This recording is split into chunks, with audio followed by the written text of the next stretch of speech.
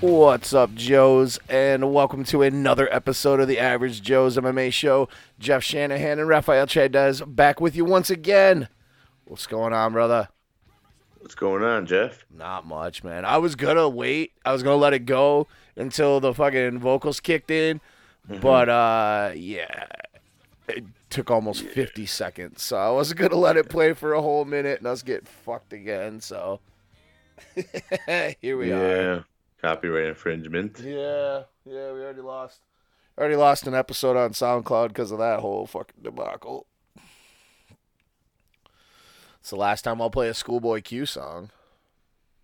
Was that me? No, that was me when I played that fucking song off the Black Panther soundtrack. Oh, okay. The Schoolboy Q10. I played that fucking song for like episode 109, and it got flagged. I wonder what it is, because I think you're allowed like 30 seconds, but I'm not sure exactly. I don't know. I don't remember. I'm not a lawyer. Not a lawyer. Yeah. I put a little. I don't know if you saw, in the download, but I put the link for the YouTube page or for your YouTube page for the fight or with the after the bell the other night, so that I saw the picture. Was that it? No, I when I posted the show on SoundCloud, I linked I went and copied the YouTube link. Okay. And put it in the description so that when you go out, like I looked at it on my iTunes, and if you click the link comes up in blue, so you can click it and it'll take you to the page. Mm-hmm. So cool. I'm gonna keep doing that. I'm gonna keep doing that for all our awesome shits. I added the Average Joe's thing on there too. Nice. I saw the logo. Yeah, the logo. I saw that. I'll do a better job. It's just that I think it looked Skype fine, is man. weird. It gives you 3 boxes, so I cut myself out. I'm like, but right. I was at the bottom. Yeah, when we're on with Ryan, I'm sure it's probably really hard for you to go with going back and forth. So no, it's just a lot easier. But then it's just like a 3-person window, and it's all weird. Yeah, like because I'm at the bottom by myself, and it's like a lot of open space. So I can just transition between me and then YouTube. Yeah, I thought from what I mean, I'm only like halfway through watching it on YouTube. But I think it looks good. I think the way you go back and forth with the cameras is fine. It's funny. So I like when I was watching it when I got on the call with you, it was just you. So that's why I said to you, I'm looking at you in 2 different screens.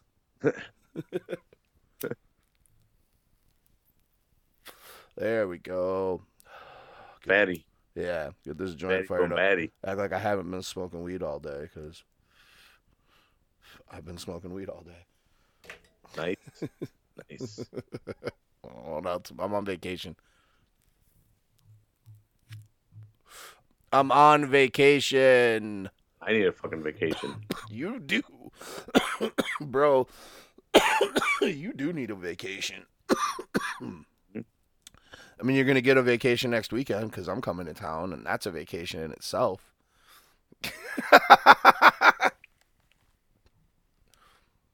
don't think so, Jeff. Damn, bro. I take my hosting duties very, very seriously. I just meant that you get to chill and we get to have a good time. We get to go watch a fight instead of having to do a podcast about a fight. I know you take your hosting very seriously. You guys can't see. No weeks off, brother. You can't see. No weeks off. You can't see the face that I feel.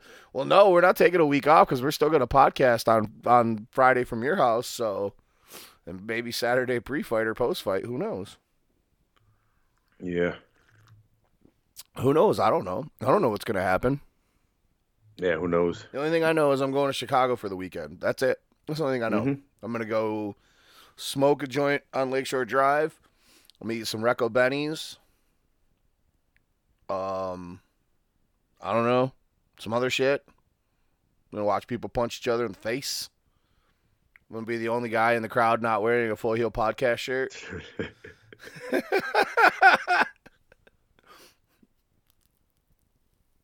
be a fun time. I'm looking forward to it, man. I really am. I'm excited to come hang out with you. Like, that's I'm most excited about. Above all else is just coming to chill with you. See all these fucking toys in real life for once. All my figs. Yeah, go like this and hand you a joint instead of you just watching me smoke this thing. I go, here, Raphael, you hit it. Like I got weed too. It's not like I don't smoke over here. Well, I know that, but Yeah, we don't have to smoke by ourselves. We can pass it back and forth. yeah. Dude, I didn't know Hot Rags sold pieces. Who? Hot Rags? You guys don't have those stores in the malls? No. Like before, I would go in there. And I guess it was hippie esque, and they would sell like incense and shit. But it was more shirts. It was just like shirts, like a bunch of shirts, like band shirts, and just like crazy shirts. And I went with my nephews to the mall, and we went into Hot Rags. And then there's like a back section with like the beat it off area, and like Okay, I got yeah, you now. they're like, you can go back there, and I'm like, what? And like I didn't even think about it because it was the mall. And then I go back there, and like my nephews noticed it right away. They're like, they have bongs. I'm like, shut up. I'm like you guys don't see my bong every day. But I just thought it was weird that the mall had like fucking Okay, we like used pipes and pieces of shit. old Muskegon Mall. The store still exists now, but the old Muskegon Mall used to have a store called Insanities, and it was kind of like Hot Rags. It sounds like. Mm-hmm. Basically, it was like a Spencer's sort of like they had band T-shirts and like you said, incense and posters and stuff like that. But then they had in the old mall, it was the Stairway to Heaven, and it was these steps that went up to this upstairs room, and that's where they sold fucking dildos and pipes and bongs and whatever.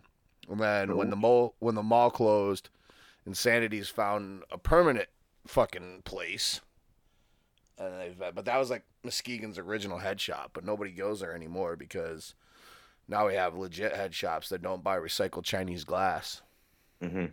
and try to sell you recycled Chinese glass at regular high glass prices.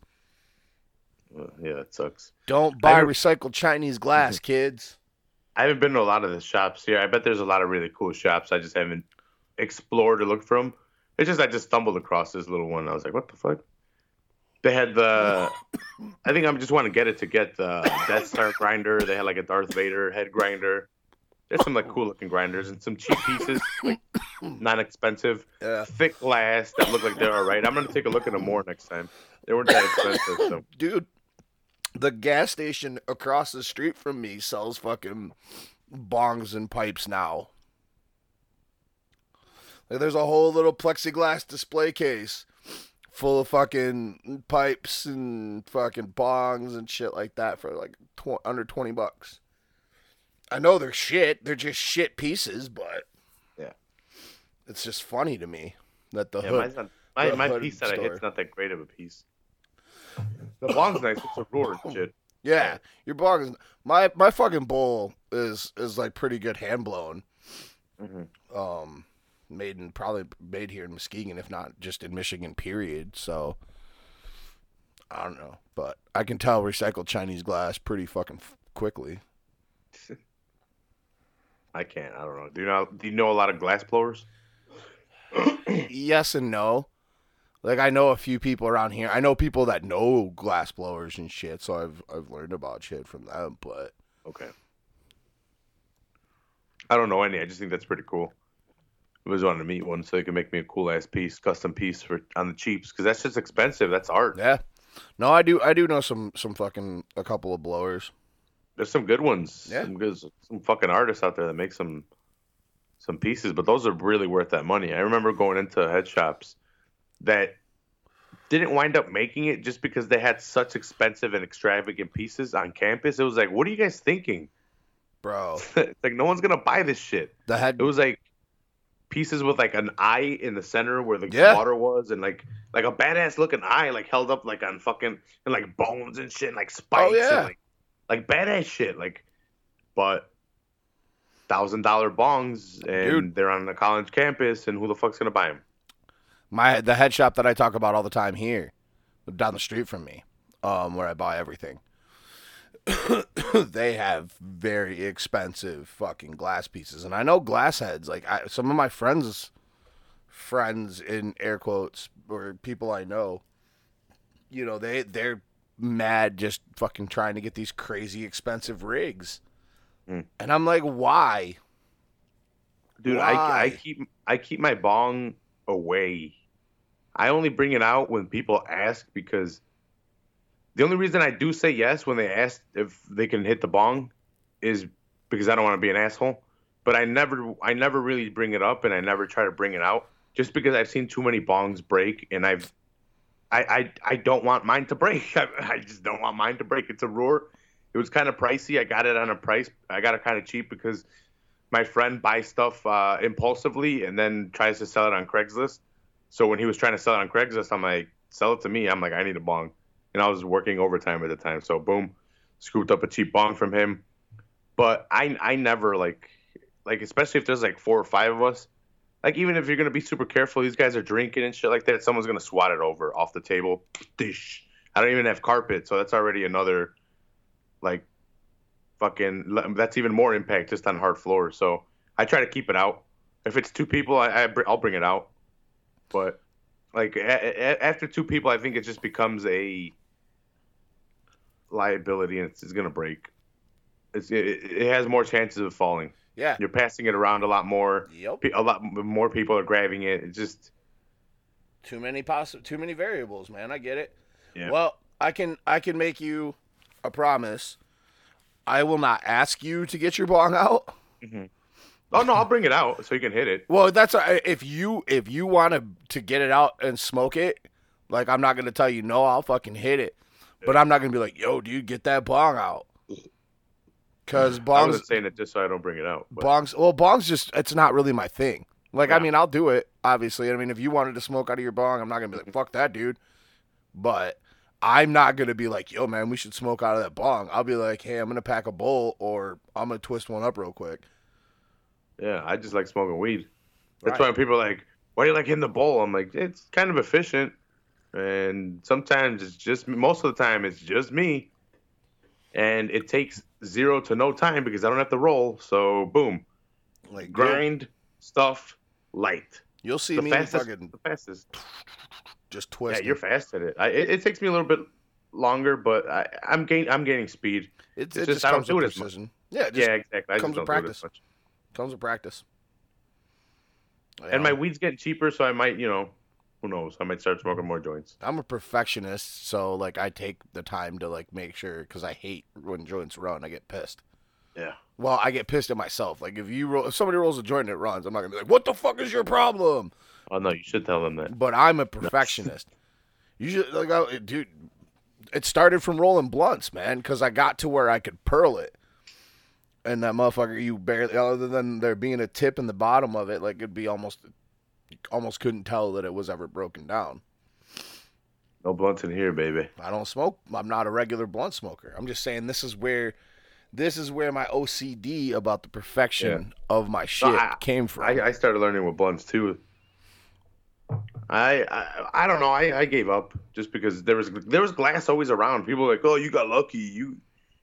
You got brought up with glass, like smoking with glass, and that's because I smoked later and I smoked in college. So we had a place to smoke, and people had glass because now we could just leave it laying around instead of, oh shit, now we have to roll up a blunt and smoke with our homies and like ride around. No, now we had like a chill spot at college, so there was glass. We still smoked blunts in my house. Oh yeah, they still smoke blunts, but like it was because I think it was a nostalgia thing. It's like it was the cool thing to do. In my opinion, that's what I think it is. See, for us, and even like my friends that are a couple years older than me, it was partially out of necessity. Yeah. I think that's what it was at first, but I think now it is I want to be cool thing because they don't need to do it. Or because it was out of necessity because the weed wasn't that good and you needed a blunt to get fucking high. And it was also because you got so many heads. Well, a lot of us had a ton of weed back then because it was cheap because it wasn't that good. Mm. So you could get a QP for fucking on a real good price, and so you just had a fuck ton of weed, and you're like, oh, okay, let's roll some blunts, and that's what I did. I rolled blunts. I at first I think I was just forced to smoke them, and I detested them.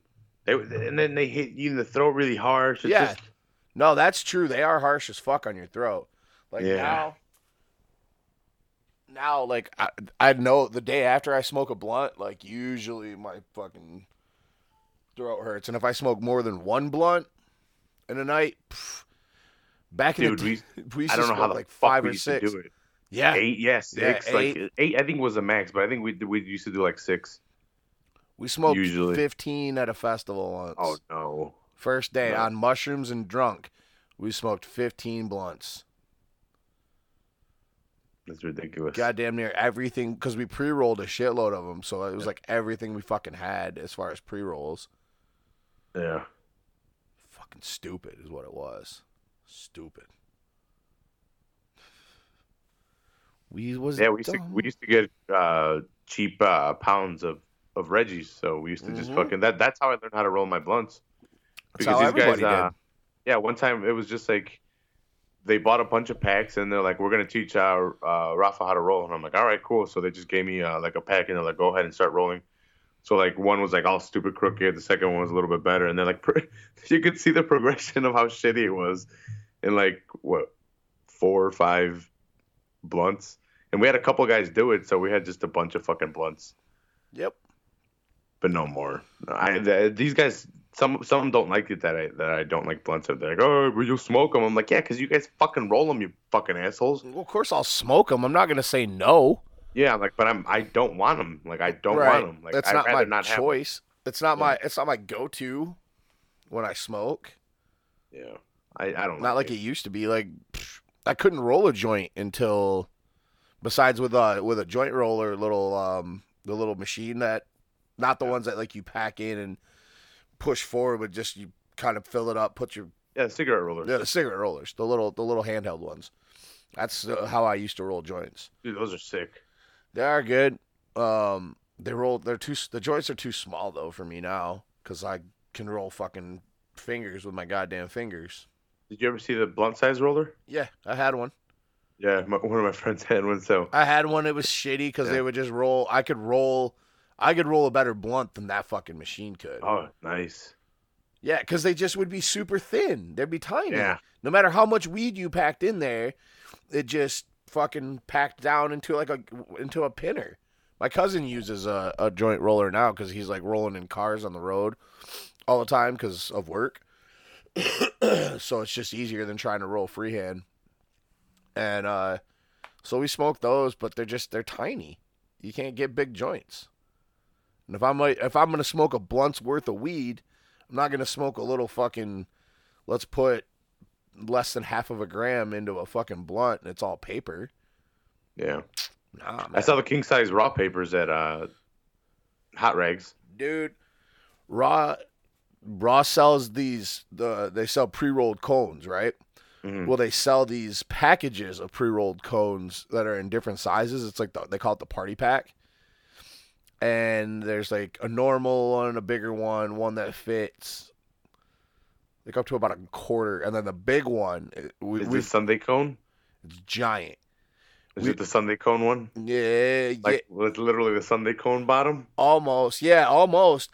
Um, oh god, I think I deleted the pictures, but um, we did one when I worked at the dispensary one day. Like I rolled it up and we packed over 10 grams. no, More? over was over a half ounce in that thing, and I could have put more in it because it was kind of loose in spots. You guys are assholes. We smoked that whole motherfucking Yeah, thing, exactly. dude. You guys are assholes. We're struggling over here. Holy Y'all, shit. y'all motherfuckers smoking cones. We were in a dispensary. We had pounds of weed everywhere. You know how furious I get when I see guys like, I'm doing a 1 gram dab real quick. And I'm like, you son of a bitch. I'm like, I'm doing a no fucking gram dab over here. No dabs for Raph. Just good weed, I guess. Yeah, and they're just like, brrr, rah. Oh man, I've watched Dying. motherfuckers take 1 gram dabs. I won't Yeah. do it. I've done half grams. Hmm. It's not fun. I used to take snappers in college where we would pack the bong, like the bowl all the way, and we would just fucking try to kill it in one hit. Mm-mm. Nah, I'm good on that. Not I just full, want to get not full high. to the I'm not playing max. that game anymore. I just want to get high. Like I'm not trying to prove anything. Like just give me the joint. I'll take a couple hits. Puff puff pass. Here you go. Pass it around. I'll go. I'll keep smoking. I won't stop. But I'm done with all that gravity bong and all that crazy fucking all that crazy shit. Dabs are where it's at, man. Dude, you dab all the time on your little. I do. Not all the time, but my nectar A couple collector. times. Yeah, your nectar collector. I've done it a couple times on the show, yeah. But I mean, Yeah. it's like with this thing. This thing doesn't take big dabs. Like I can make a gram of oil last for a long time with that fucking nectar collector. Where taking them on a regular dab rig where you just break off a piece of shatter and you're like, man, that looks good. You know, who knows? Who knows how much?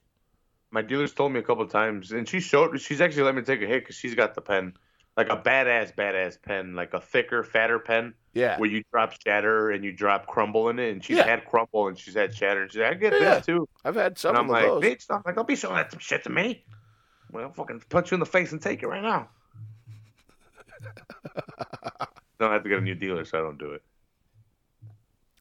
I've discovered that, well, so now, I don't feel as bad that I'm missing UFC Detroit or Chicago because the same day before I go to that concert, I think I'm going to the Cannabis Cup. Shit. I might be missing it too, dude. I got a fucking $140 ticket. For what? Parking in the commercial zone, fucking going downtown, thinking I was parking all right. Bro. And that's a parking ticket for 10 minutes, bro. Fuck. $140. That's expensive. Dude, the only upside, and it's not really an upside, the only good thing that I was doing was I've been working overtime, so I just can't buy figures or like do anything that I want to do. Like I can just hang out with my nephews and take off this week. Just pay my bills this week and just take it off and then pay out the ticket. You'll still be able to get tickets to UFC Chicago. Yeah. I don't think it'll sell out anytime quick, but and I hear they're pretty cheap too. So that's another upside. You haven't looked? It's just gonna delay me another week. So should at least look so you know how much you got to fucking pull together. Well, I have to pay the 140. I know I have to pay that this because it says it by the like I have a week from when I got it, so I have by Sunday to pay it off. So I'm not looking at tickets yet because I was just gonna buy them this Friday because they came out last Friday. Right. So I'm like, I'm just gonna buy them this week. And then I got the ticket on Sunday, and I'm like, oh, well, I guess I have to wait another week. Damn, that blows, dude. That's what I get for being a fucking high dumbass and not paying attention a lot more. Especially downtown. I should know better. Parking downtown is a no. Like, don't do it. If you have to go downtown, don't. I won't. Stay on the outskirts and walk in. I won't. Yeah, you get $140 ticket, dude, for parking for 10 minutes on a Sunday in a commercial parking area. Who the fuck does business on a fucking goddamn Sunday, huh? Who's doing deliveries? Tell me, Jeff. I don't know. Like a fucking cock slap. Pizza places? Oh, you might be right. Sorry, pizza place. It's 10 minutes, bro. You could have gone around the corner. Yeah, I would have been gone.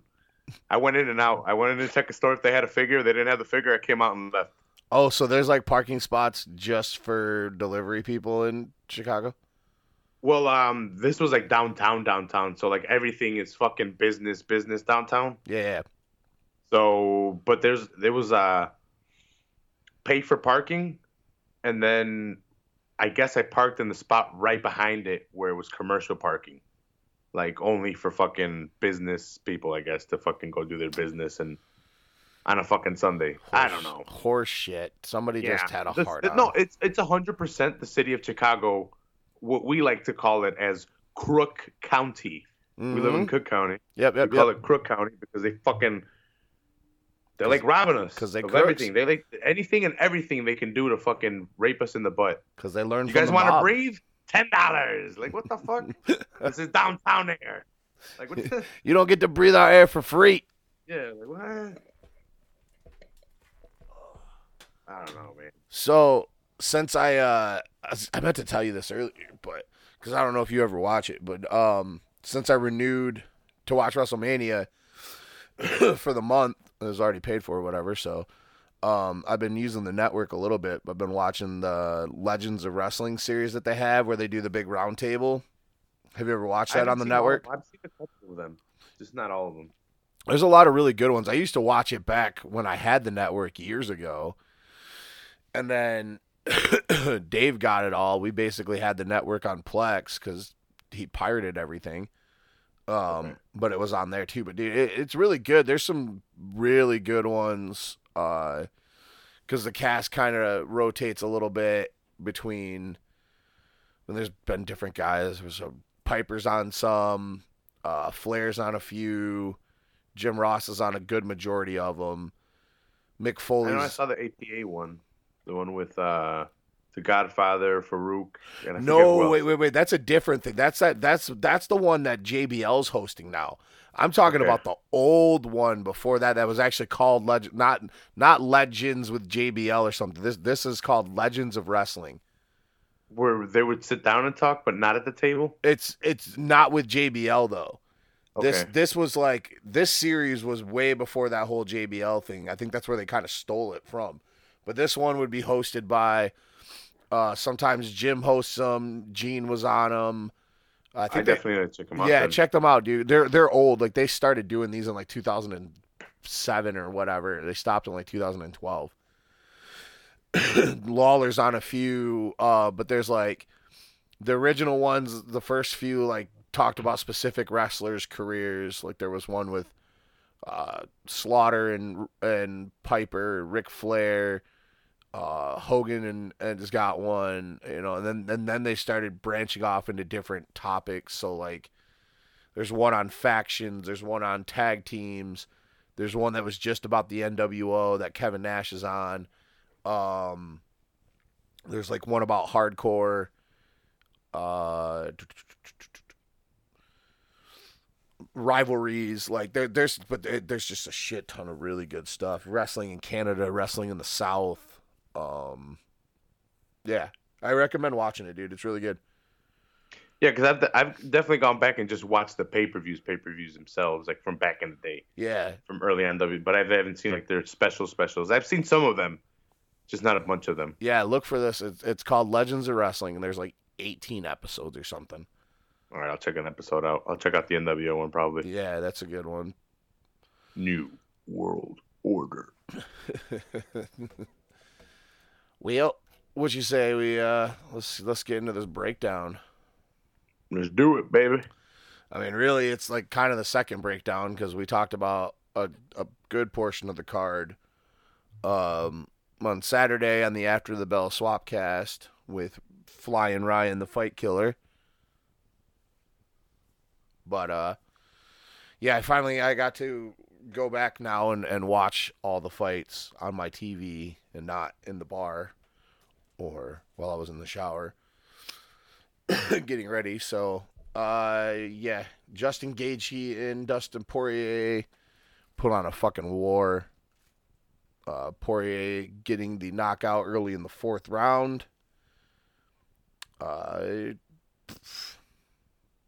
What was it? A straight left or a straight right? I'm not exactly. I don't exactly remember what it was. I just saw it too. I don't remember the exact punch either. I just did too, but I don't remember. Yeah, but it shook Justin. At first, it didn't look like it, but when Gaethje went to to escape, kind of like to just move away, his legs weren't responding, and you see him kind of just like have a stanky leg. Yeah, he does the stanky leg a lot, and then Mhm. this time his legs just gave out. Yeah, and Poirier just went in for the kill. And Which- kind of got it. He put it on him and he was landing a lot of clean shots. I agree with the stoppage. Oh, yeah, I do too.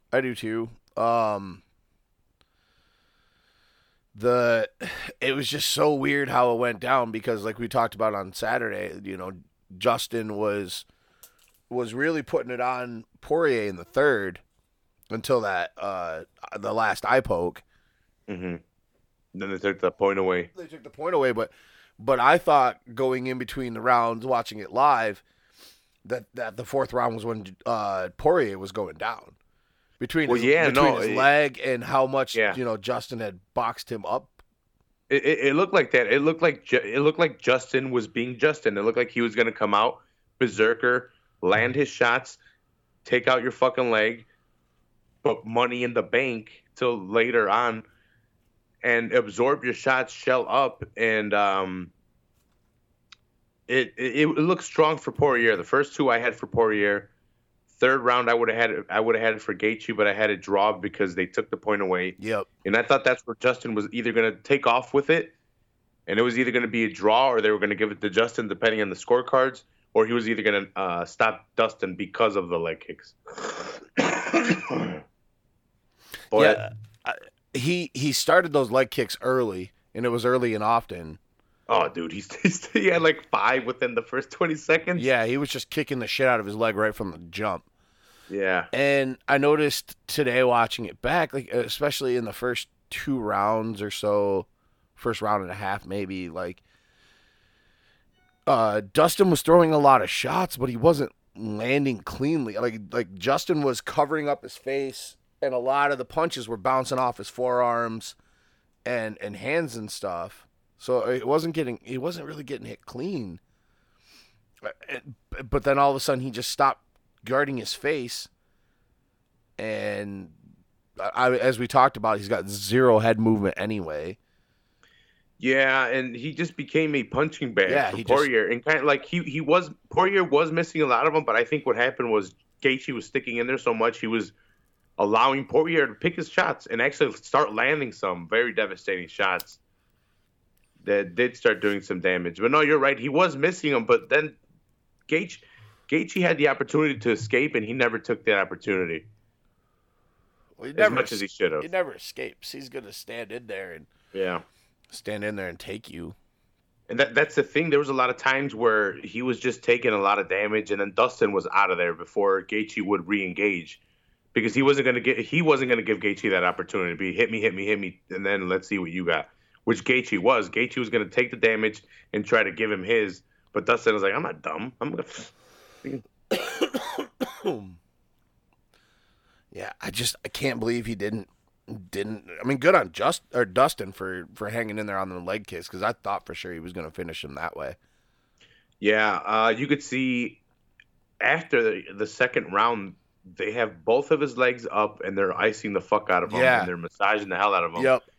And I think he even bends over after that round because he's taken so many. He's like, he's already. Yeah. And he was in third round, he's having mobility problems. Yeah, he was leaned back, slumped back into the cage.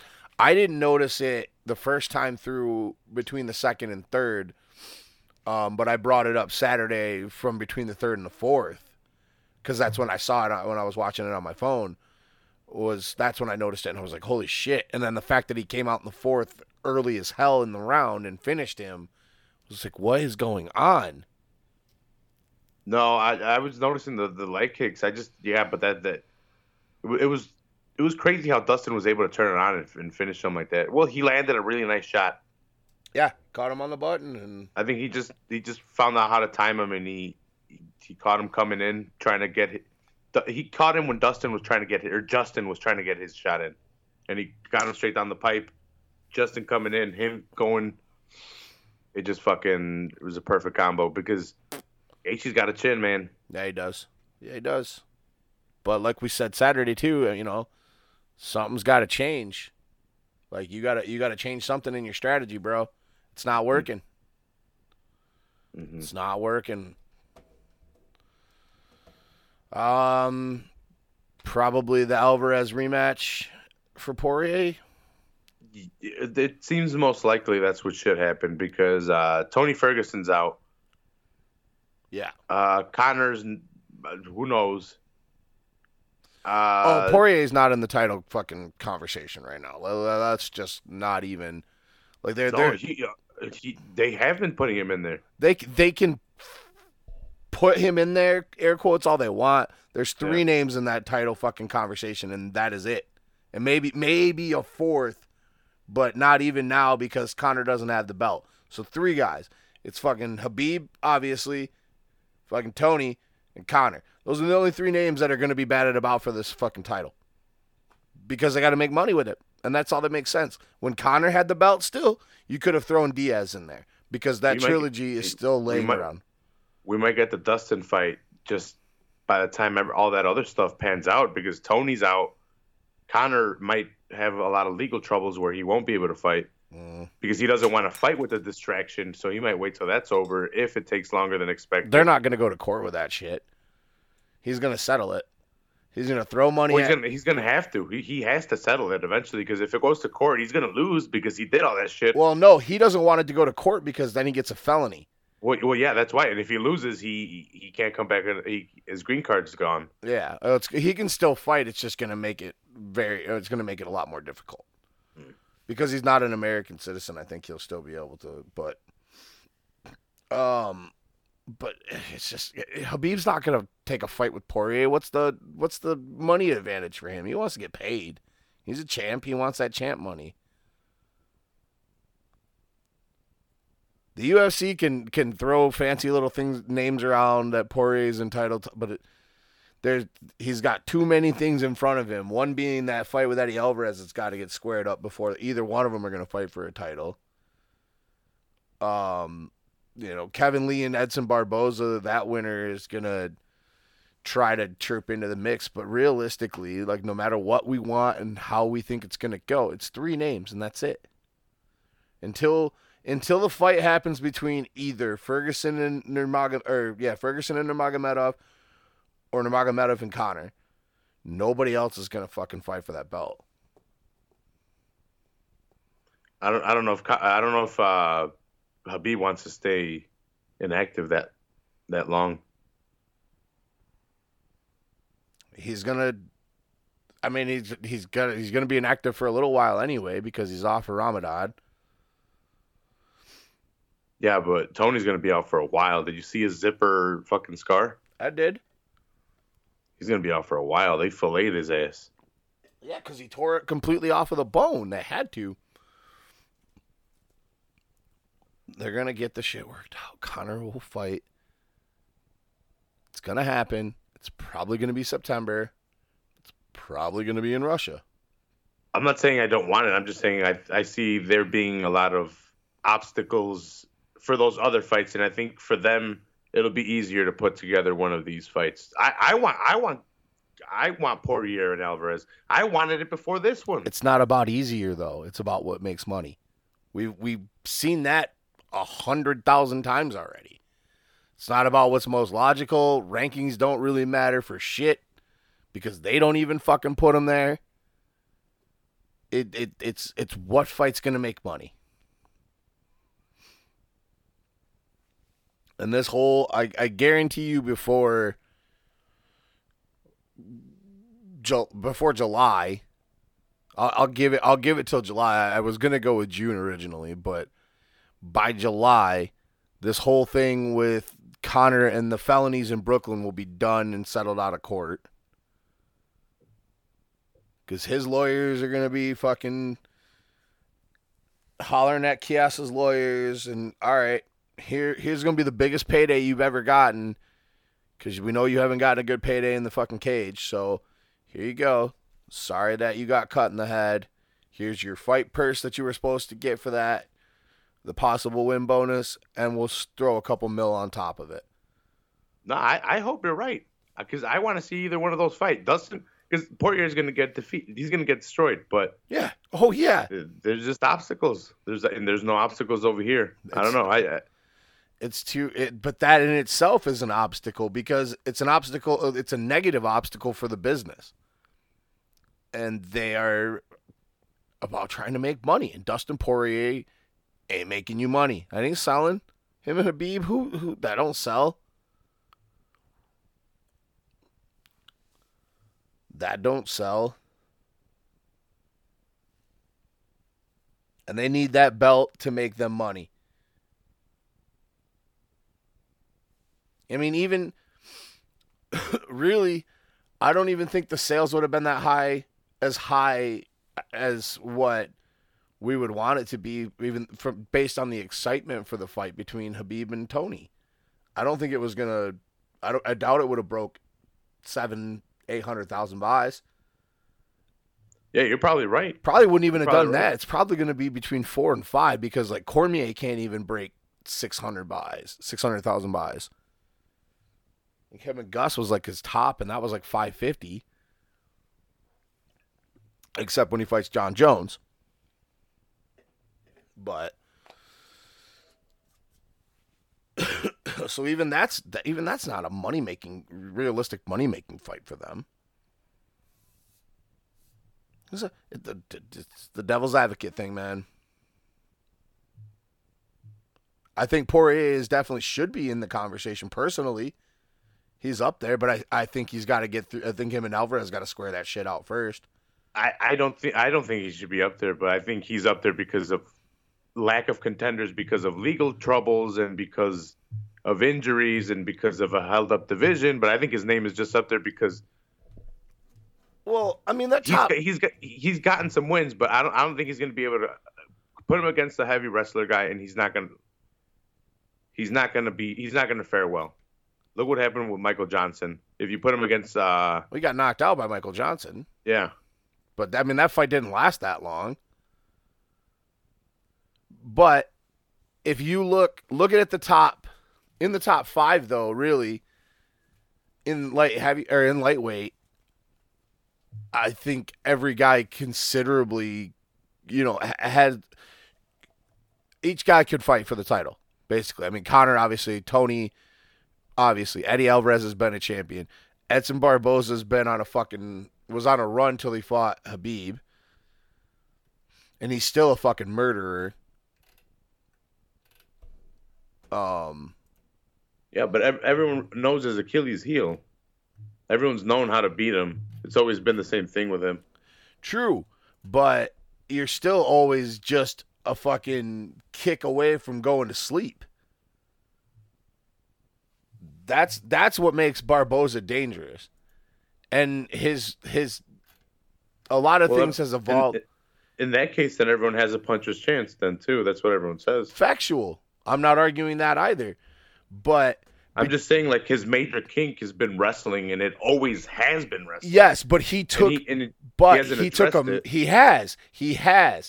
a major step as far as his ground game and stuff went from when he lost to Ferguson to getting beat by Habib. Comparing what Habib did to him to any other fight is not fair, because Habib's wrestling is goddamn head and shoulders above everybody else in the division.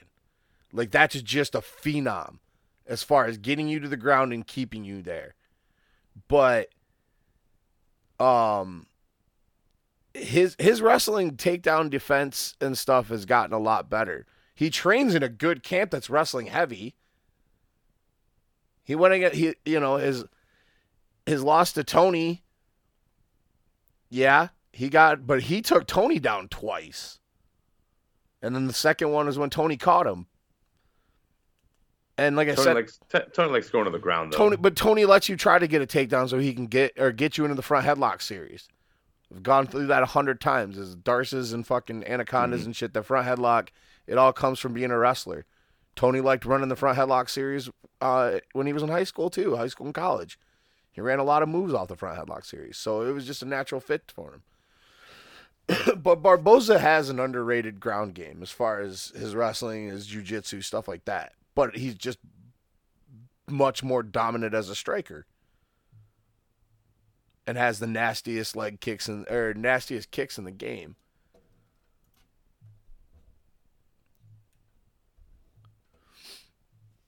But Poirier presents problems in areas for different people. But I don't think he's going to win a championship. But yeah. Oh no, I don't think he ever gets the title. No, but I think he could work if him and Eddie fight, he can work his way into possibly getting into title contention.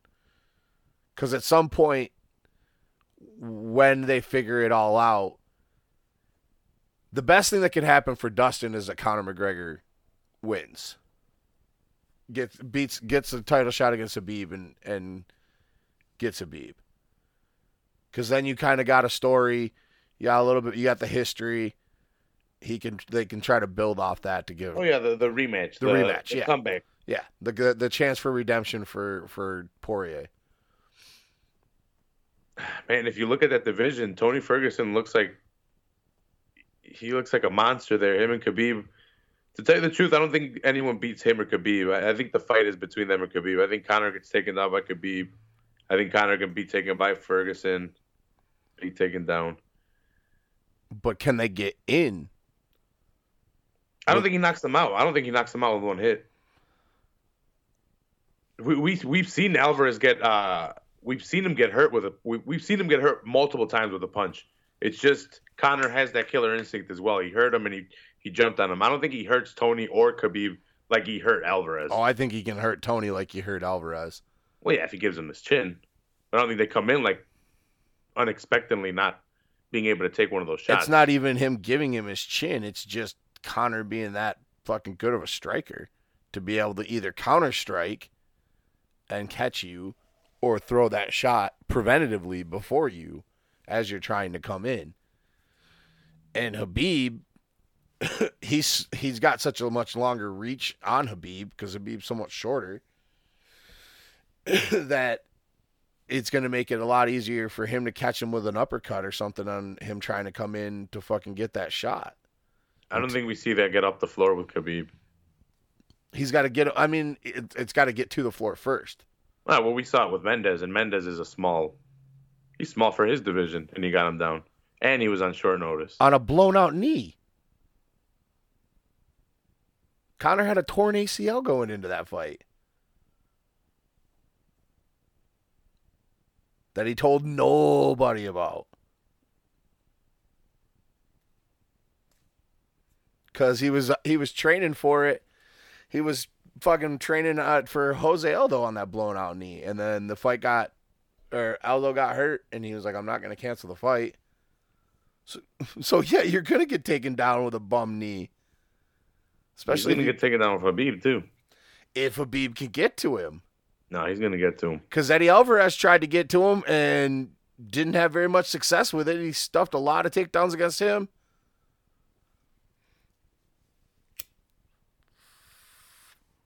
I'm not saying Khabib isn't going to be able to do it, but he's got to get inside first. And that's a tough motherfucker to get inside on.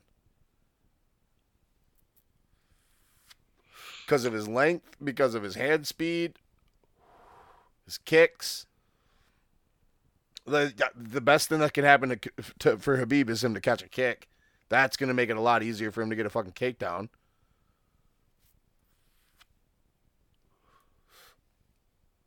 Nah, I think Khabib has a really easy time getting him to the ground, and I don't think he has the submissions to submit him. I don't think he's got the. I don't think he gets up. If he gets him to, I don't think so either. I think absolutely if it gets to the ground, it's Khabib's world. But like I've said, it's got to get there first. I mean, he struggled. He struggled at points to take down Al. He landed as many takedowns as he has in every single one of his fights against Al.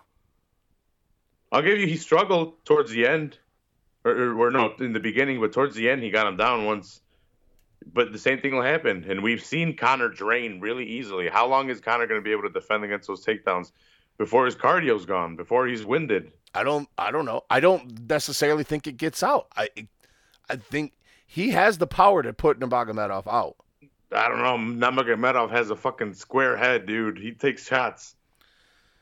I don't know, man. Even that hard ass shot he took from Michael Johnson, that was the cleanest shot anyone could ever have taken, and it wobbled him a little bit. That's it. And then he went back to the game plan. He's like, all right, cool. But it wasn't that devastating of a shot. It's just we had never seen that on Khabib. Everyone wants to play it up like it was such a devastating shot. It would have happened to anybody taking that clean of a shot. Then Khabib's like, all right, just keep my hands up and do the same shit I always do.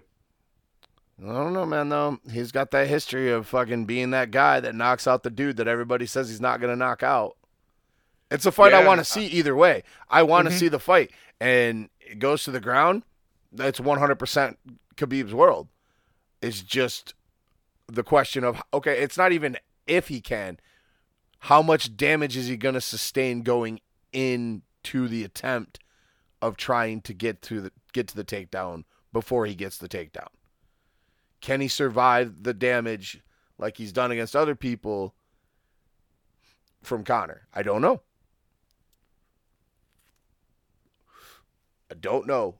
That's the biggest question, and that's going to be the question in the build up to the fight. Because inevitably, Habib's going to get him down if it goes that long. But how much damage is he going to take going into it? Mm-hmm. I just think we have more questions with Habib as to what's Conor going to do than what's Habib going to do successful. Because I think ultimately it's going to be successful to take that. Ultimately, he's going to get taken down, but I don't think it's guaranteed that he's going to knock him out. No, it's not guaranteed he's going to knock him out. It's not guaranteed at all he's going to knock him out. Like I said, it's my question is just how much damage going into that is Habib going to get or take before he actually gets him down to the ground.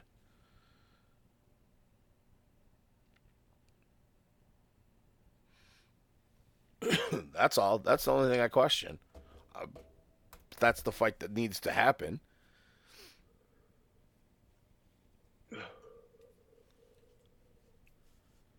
It's absolutely. I don't even know where we're at. We're on the second fight of the card. Yeah, we're done with Poirier. Yeah, I think so.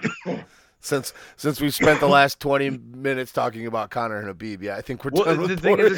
The thing is, this lightweight division is really fucked up. That's the thing. It's super fucked up. At least it's not held up anymore. At least now we have a champion that's gonna fight. Yeah, that's the thing, man. I really like Conor, but like he's really like if you're an MMA fan, he's made you hate him a little bit. Yeah.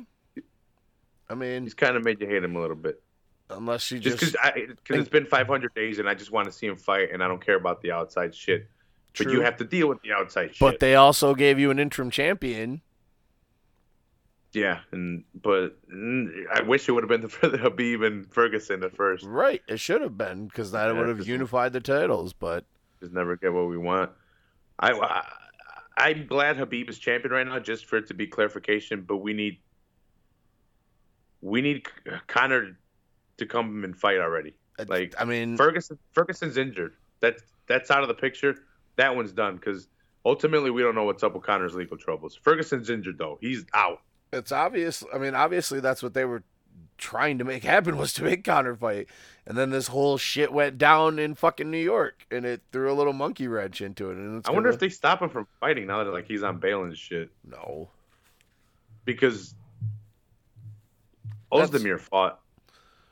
Right. Well, here, it's like I said, man. They're going to get it cleared up by July at the latest. So that gives you... If they get it cleared up before the beginning of July for International Fight Week, they can announce that, hey, in September, we're going to Moscow. Hey, bro, we might get Conor versus Mayweather with no shoes in the octagon. Maybe. No shoes. Shoeless. You're shoeless. Don't call me shoeless. You're shoeless. All right, let's move on with this fight card.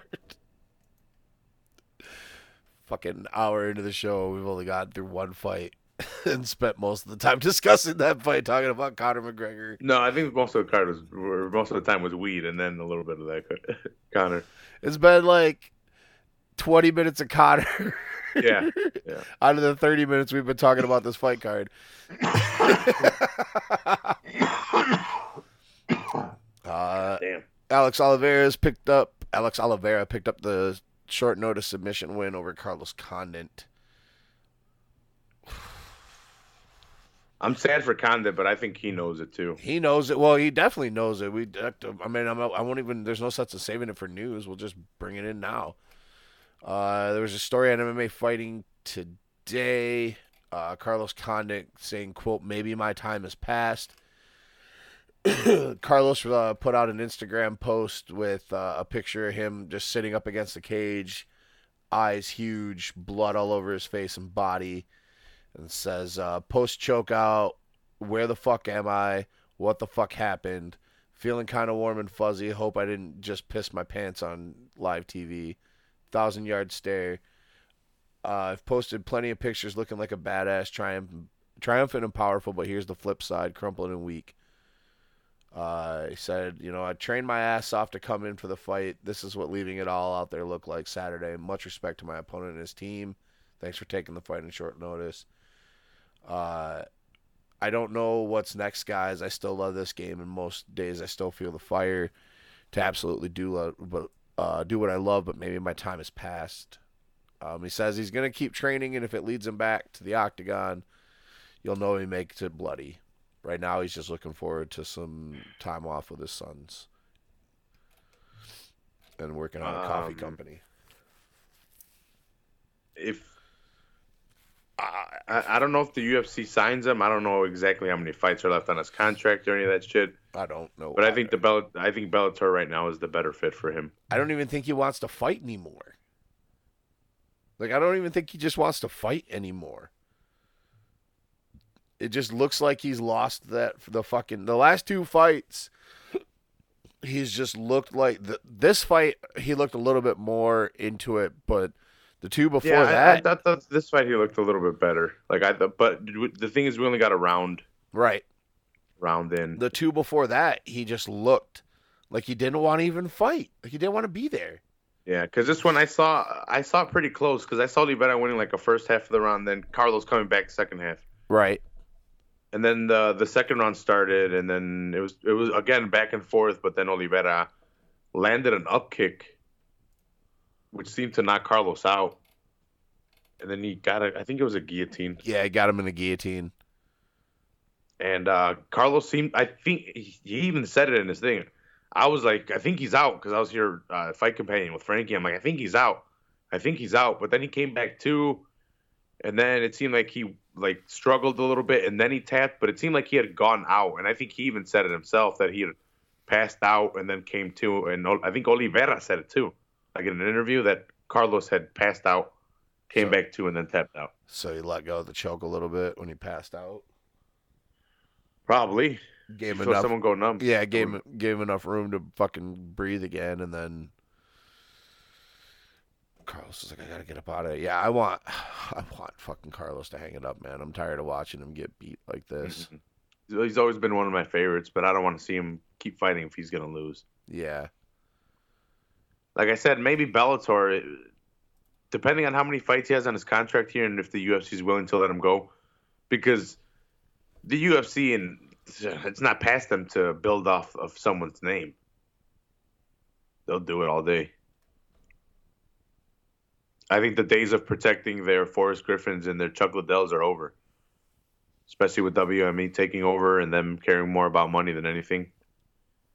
Yeah, like I said, I don't know. I don't think Carlos just wants to fight anymore. Yeah. I don't think it's a matter of whether he doesn't want to be in the UFC or whatever. I just don't think he wants to fight. Do you think he doesn't want to fight, or do you think these guys are passing him up in skill? Do you think it's the sport passing him up? A little of both. Because it could be them catching up skill-wise. Maybe before it was him, a technicality, a foot movement, something that he had over the other guys. Just like with Ronda, she had her judo, and then these girls started picking up on the defensive judo and outstriking her because she wasn't a striker. I don't think it's so much that. I just think it's age and the wars. He has had a fucking war. It's like Robbie. You know what I mean? Like, Carlos, Robbie, like, they're guys that have just been through hell and fought, And Carlos has had a lot of wars with people over the years. And I think eventually that shit just catches up with you. Yeah. And the little I've heard him speak, like in interviews and stuff like that, he seems like he still has it in there. And, like, I hope he steps away while he still has it, because he's a very smart person. He seems like he's very articulate. He's very well-spoken. And, if he continues to, getting submitted isn't that bad, but, like, he's going to take knocks to the head. What if he doesn't face a submission artist guy and just fucking puts a beating on him? Right. Like, that's something that he has to worry about. Like, he's got a family. He wants to run a coffee business, like he's mentioned before. And if he's going to be in and out, maybe it's time for him to choose, one or the other. Maybe it's time for him to be coaching at Jackson's and trying to run his business, his coffee business, and have his family. I'm not trying to make decisions for him, but No, I mean, I don't want to see him keep getting beat up. it's like I said. I've said last week, I said Saturday, and I've said numerous times on the show. When you start talking about retirement, it's just time to hang it up. Yeah. Like you're already 1 foot out the door. But his fight with Nick Diaz was a war. He got beaten by George badly. Him and Johnny went to war. Him and Robbie, dude. Yeah, him and Robbie. I think he beat Robbie. I think he did too. Not robbed, but I think the fight should have leaned his way. No, I agree that he won. I think he won that fight too. Who else has he gone to war with? I paid off. I lost $20 in that, and I was pissed. Yeah, but so he's had a lot of wars in that, and I think it's just time catching up with him. He's been beaten up a lot. A lot of injuries, stuff like that, And he's not like the fastest guy. Like he can put it together well, and like he's a good striker. But he doesn't have like a snappy jab. It's not like pop and then he's out. No, it's out. It's like he throws it and he's kind of there. He's got good head movement, but he's not like, I don't know. He's powerful. He's powerful. He's not like a super like Johnny Hendricks power was back in the day when he was probably on steroids. Hey, I don't know, allegedly. Look at him now, bro. Like, I don't like accusing people of steroids, but that guy's like clearly one of the ones that you can like point the finger at and be like, there's a good case, man. I know that one's a really good case. If you had to pick anybody. If I had to pick anybody, Vitor. I was gonna say if I had to pick anybody, they're gonna be Brazilian. Yeah. If I'm gonna go anybody for the fucking poster boy for pre and post USADA, they're going to have a fucking Portuguese accent. Yeah, a lot of them have fallen off. Jose Aldo. Annabro. We're about to see with Dos Anjos. No, he's looked really good, though. He's looked good since going up to 70. Yeah. But there was a time at 55 where... It was a weight cutting issue, I think. He's too big for 155. Too muscular. And all of a sudden he's not so jacked up. I got a feeling that Rafael was on the gas when he was at 55. I could see it. Dude, I can't say I don't believe anything anymore. Canelo's fucking... I'm canceling this fight. Why? I thought you said you weren't on steroids. I'm not. My name's being slandered. Then why are you canceling the fight? This fight is canceled. Like, there's no explanation why the fight is canceled besides that he tested positive for steroids, and like that's it. He tested positive for steroids. So like, I could believe if anything, and everyone is probably on something. He heard Dempsey put the death touch on him. He heard Ryan Dempsey put the death touch on him. Did he fuck up that fight too? The one where he broke his foot? He fucked up all of the fights. All of them in the history of UFC. Everything. From the day Ryan Dempsey was born, he was just born a fight killer.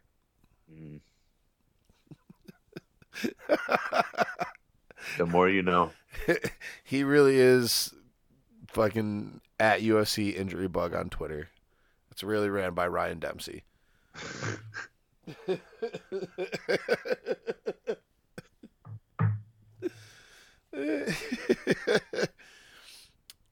Yeah, that's all I got on that.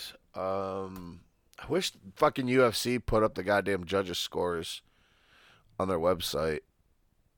I'll start writing them down. Because I know this was... I can give you mine, but... I know this was a split decision. Official. Huh? Wasn't Adesanya, was it a majority decision? Or was it a split? No, it was a unanimous decision, 2 rounds to 1. They gave Vettori the last round, and they gave Adesanya the first two. So isn't that unanimous? No, they don't go by the round. Well, no, unanimous would be all 3 rounds. Well, all three judges, right? Or all 3 judges gave him all 3 rounds, All but all three judges gave him. I thought it was a 29-28, 29-28. Oh, no, that was, never mind. Actually, no, you're right. One of the judges gave it to Vettori, I think. Yeah, because I think that's why Vettori was so fucking pissy about how he thought he won the fight. Yeah, actually, you're right. One of the judges did give it because I think I heard Luke Thomas talking about how he doesn't know how.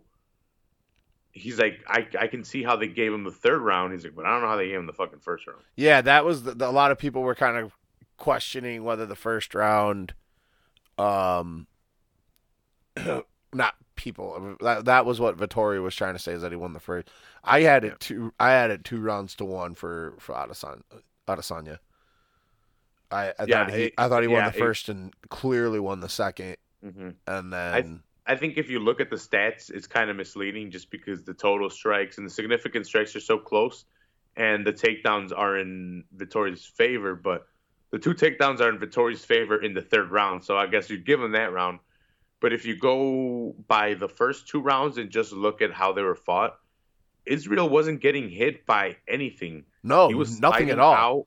He was gauging distance very well. He was using his feints very well and getting this guy to bite on all of them and then coming in and out. Every time this guy would throw, he would just slip right out. Vettori caught him really with like 2 good straight rights. But that was about it. No, that was. He ducked under everything, slipped out of the way of everything. He just wasn't there. And like he just gauged distance very well from his kickboxing and background. Adesanya still outstruck him. I mean, it was close. It was 67-60 total and 57-46 significant, but people want to say that the hype train is derailed. I don't think so. I just think he fought Marvin Vettori, which was very pressure heavy, and he just came with the right game plan, and he just didn't land the heavy shots. Sorry, I didn't mean to cut you off.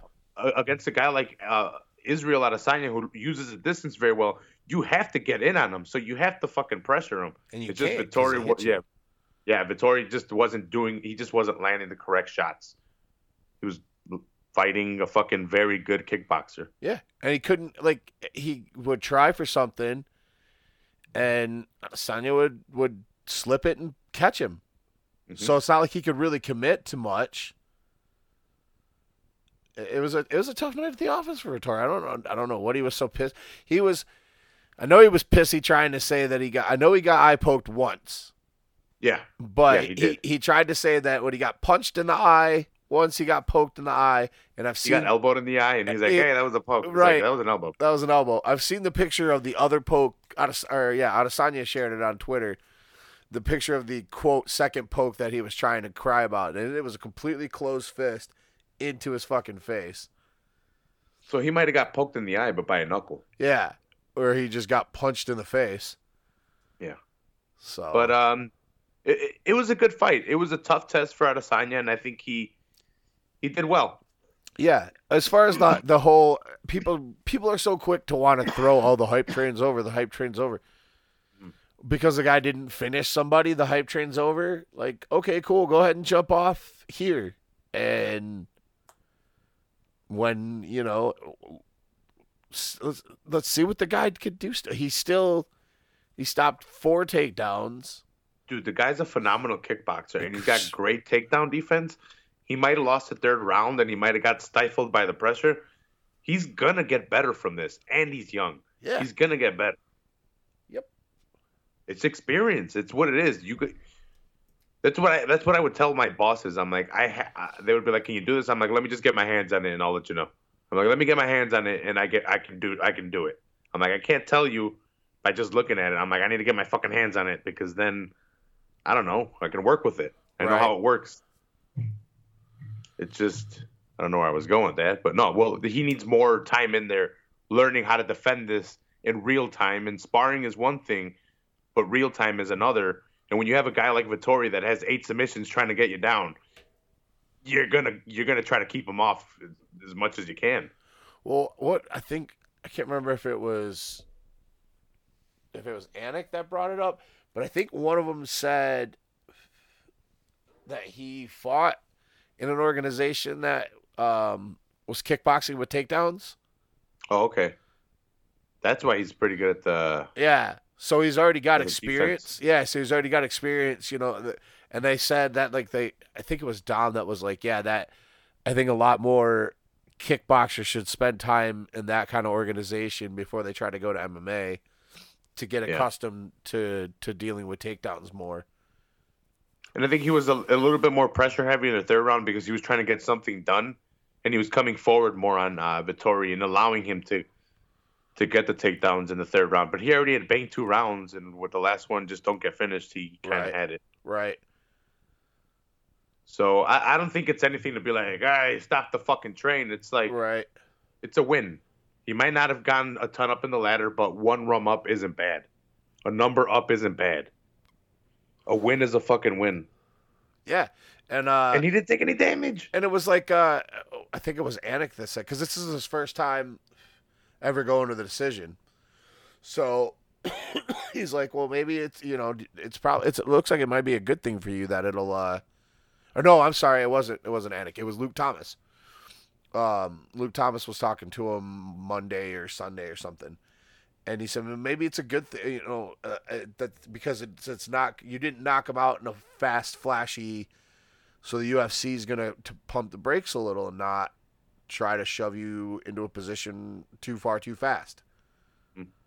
And if we get him fast again, they don't necessarily have to throw someone high up the rum again.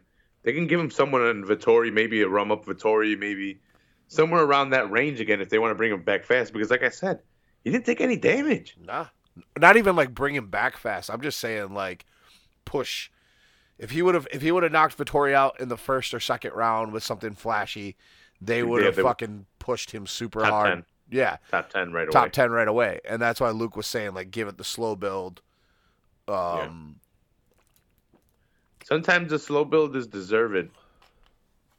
I think it's And smart. I think and I think it's gonna help out Adesanya. Let him get some grappling in, and by that I mean some jujitsu and some more wrestling. Well, Maybe he needs to work on some offensive wrestling. Don't fuck somebody that could be a potential star Mhm. up by putting him in a situation ahead of their skill set too fast.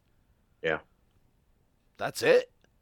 Like They can play Adesanya right. They could play what's her name? Jiu-Jitsu girl. Dern McKenzie. Yeah, dude. They got a lot of young people that I know they want to build up fast, but they got very bright futures, and I hope the UFC doesn't fuck them up. This was a right step for Adesanya, and I'd like to see another similar one to this. I agree. Opening fight of the main card, Michelle Waterson picked up the decision against Courtney Casey. I missed this fight Saturday. I watched it for the first time today. Man. What were your thoughts? I kind of thought that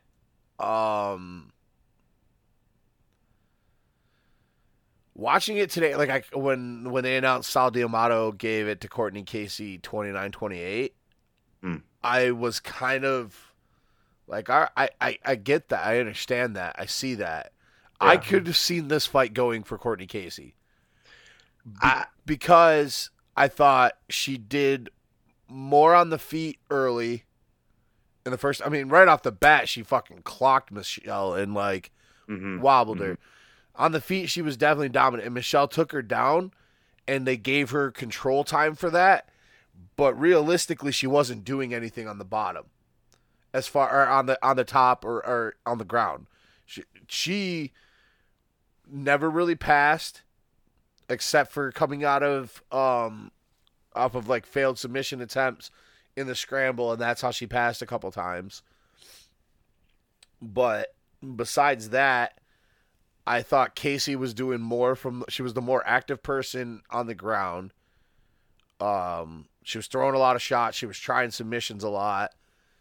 And really, a few more seconds on the clock, she probably takes that arm and finishes it. Because she was fucking close, and you could tell when the buzzer went off and she screamed out "fuck," that she knew she had it finally. She was right there. This was a tough fight to kind of score. In the fact that Courtney Casey was landing heavy shots, like you noted earlier. Early on, she hurt Michelle Waterson, where like she hit her with one shot that took Michelle off her feet. Like it rattled her, like to the point where Michelle got out of there fast. And I think it was the game plan, no matter what, right away to come in and use her 1-2, use combos of her kicks and get out of there right away and get far away and use distance, and footwork against Casey. And I think she outworked her and outstruck her, but necessarily didn't do the more damage. And I think she used the takedowns to get the points because she used one in every single one of the rounds in order to take the rounds. And I think she did what she needed to do in order to get the round. But it was tough because, like I said, Casey was going for the submissions, landing the hard shots that if she would have put together a 1-2-3 combo, Michelle would have gone out. She would have been out. But we didn't see those. Like it's tough. Right. And like the control definitely had the control time was definitely an influence on the fight too. But the thing, like I said, is how much was it really Michelle controlling Courtney and keeping her there, unless Courtney, instead of just trying to go for these submissions, like actually attempting to try to escape. Yeah, and because she wasn't trying to get up. She was trying to create scrambles to get into positions to submit her. Michelle wasn't passing. She didn't get out of the full guard into half guard until off of a scramble. And Courtney took her back in the third.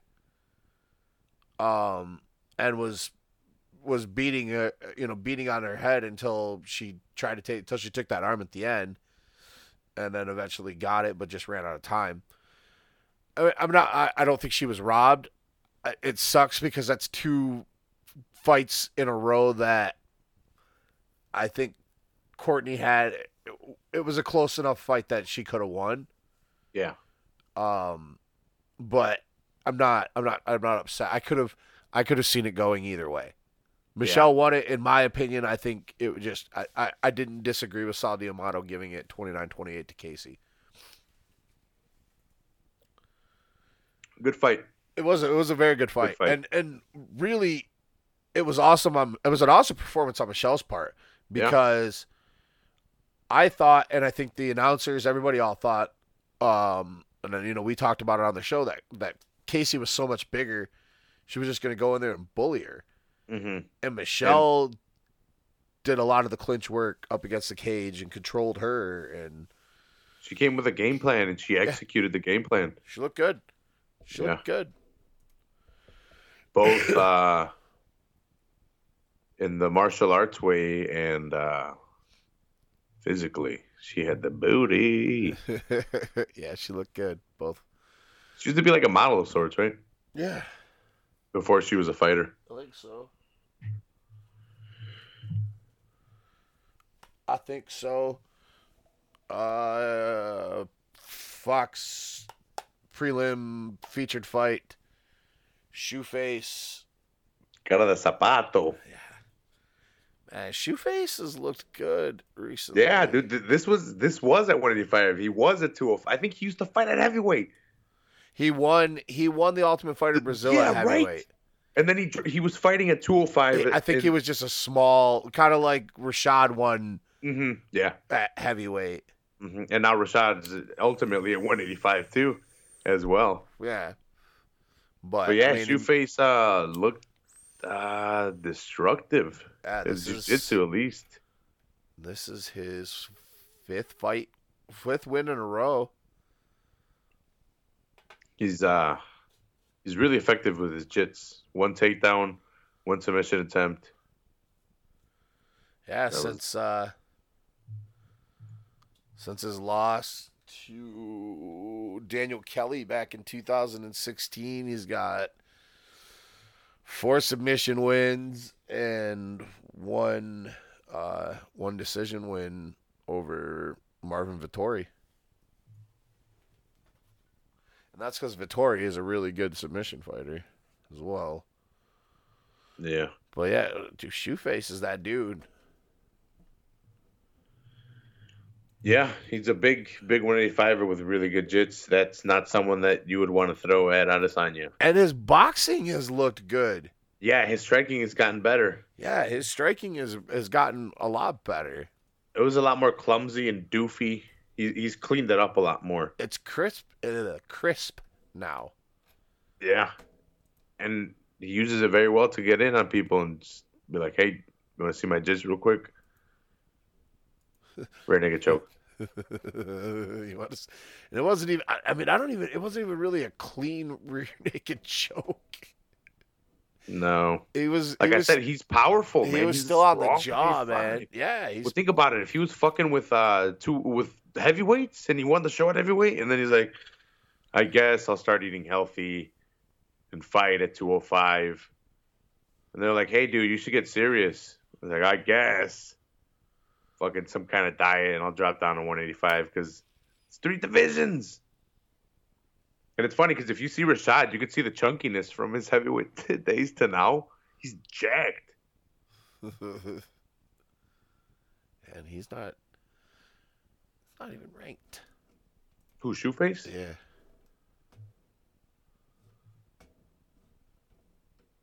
Yeah. Yeah, no, he's not up there. He's not even ranked. That's crazy. Yeah, not even at 205. Nope. Nope, he should. I put him in Brett Tavares. Yeah. But Tavares doesn't want to fight down. He wants to fight Bisping. Right. He needs a top 15 opponent next. Yeah. Jacto just dropped down after that loss. Yeah. Does Jacto want to? Does Jacto want to get submitted? Does Jacto want to fight anybody after that performance? No. Speaking of bad performances, man, not even bad performance because it was a good knockout, but Muslim Salikov, the master of Kung Fu. That was a bad fight. It was boring. Yeah, it was a boring ass fight. So boring. I think Rainey was last late minute replacement, but still. Yeah, he was. He was. I think he. Yeah, he was late replacement, but yeah, even with the knockout, it was still like. Yeah, it just leading everything into that knockout. And that knockout just came out of nowhere. Yeah, like Salikov was throwing like one punch at a time. Rainey was landing in the first round. It seemed like was landing a little bit more. Yeah, he outstruck him 11-8. 11-9 in the first round. Yeah, there was no fucking strikes thrown. No, they didn't do shit. Then picked it up a little in the second. Yeah. Sokolov gets the knockout. Yeah.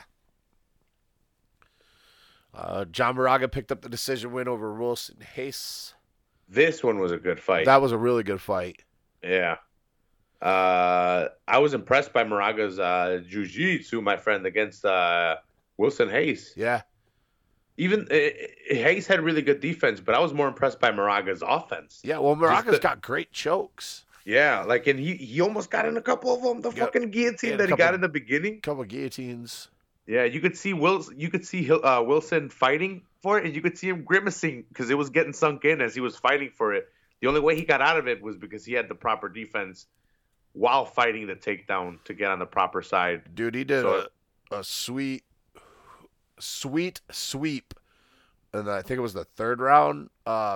He went in for a takedown. Moraga was trying to counter with a Kimura, and fucking Hayes just shifted and swept him and like quick spun. It was a thing of beauty. Yeah, and Hayes is good, man, but Moraga's got the better striking, and he's got really, really good jiu-jitsu. Hayes' striking is just not that good, man. I mean, it's okay. It's decent. But, yeah. I mean, we saw it against Mighty Mouse. Henry Cejudo pieced him up. Like, really good strikers are going to fucking piece him apart. Yeah. And we saw Moraga take advantage of that. Yeah. It was a good win for Moraga, though. I mean... Yeah, I like Moraga. I do, too. He's a tough fighter. He reminds me of a hood dude from Chicago. He's number 10. Like, he's a tough guy. I don't Tough like his boy. back tattoo, but whatever. That's whatever. That Phoenix thing, whatever. He's had it. He's had it touched up before, but he won't get rid of it. So it's got to signify something. He's from Arizona. I don't know. I don't know, dude. I don't fucking know, bro. It's really bad, It isn't is. it? Yeah, it is bad. It is bad. And speaking of Christoph Jocko, knocked out by Brad Tavares in the third round of Yeah. an otherwise not very exciting fight. I've always talked shit about Tavares, and again, he doesn't disappoint in a boring fight, but then gets the TKO. Somehow he always winds up to like draw his guys into like sleep to where he gets to knock them out because like he bores them in the fight or something. I don't know what it is. I think it's just he gets a hold of him and he like drains him. Yeah. Like he's very slow at his fucking setting up his strikes, and it's single strikes, and it's single heavy strikes, and it's not a very exciting style. And he just did it to Jocko. He kind of just put it on him till he knocked him out in the third. But it was a boring fight. Yeah, it was not an exciting fight at all. But somehow he always seems to do it. I think he does. Somehow he pulls it out. I think the most important thing to talk about from this fight is what the fuck is Brad Tavares thinking calling out Michael Bisping? Yeah, I don't know. He's gonna get pieced up on that one. He doesn't deserve to fight Bisping. What is there for He's Bisping? 15-6. He's gonna jump up 9 spots. And it's Bisping's last fight. He's gonna go out fighting Brad Tavares. Yeah, I don't think so. Get out of here. Yeah. Maybe I'm just a Brad Tavares hater. But I'm not. No, like I'll give him credit, dude. He's got a lot of wins. Yeah. His losses are to Whitaker, Bosch, and Romero.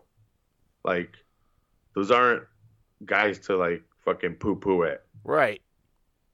But he's not the most exciting. Yeah. He's got a lot of decisions. You're not in that spot to try to fight Bisping yet. Mm-mm. Fight past prelims. Gilbert Burns picks up the KO win over Dan Moret.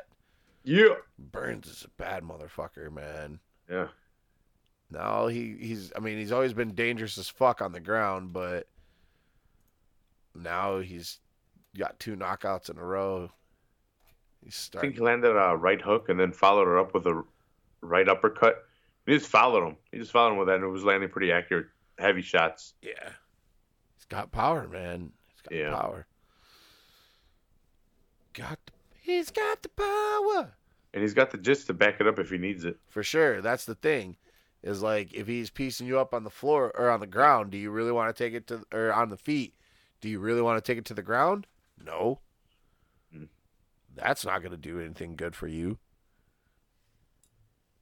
So, Lauren Mueller picks up the decision win in her debut over Shayna Dobson.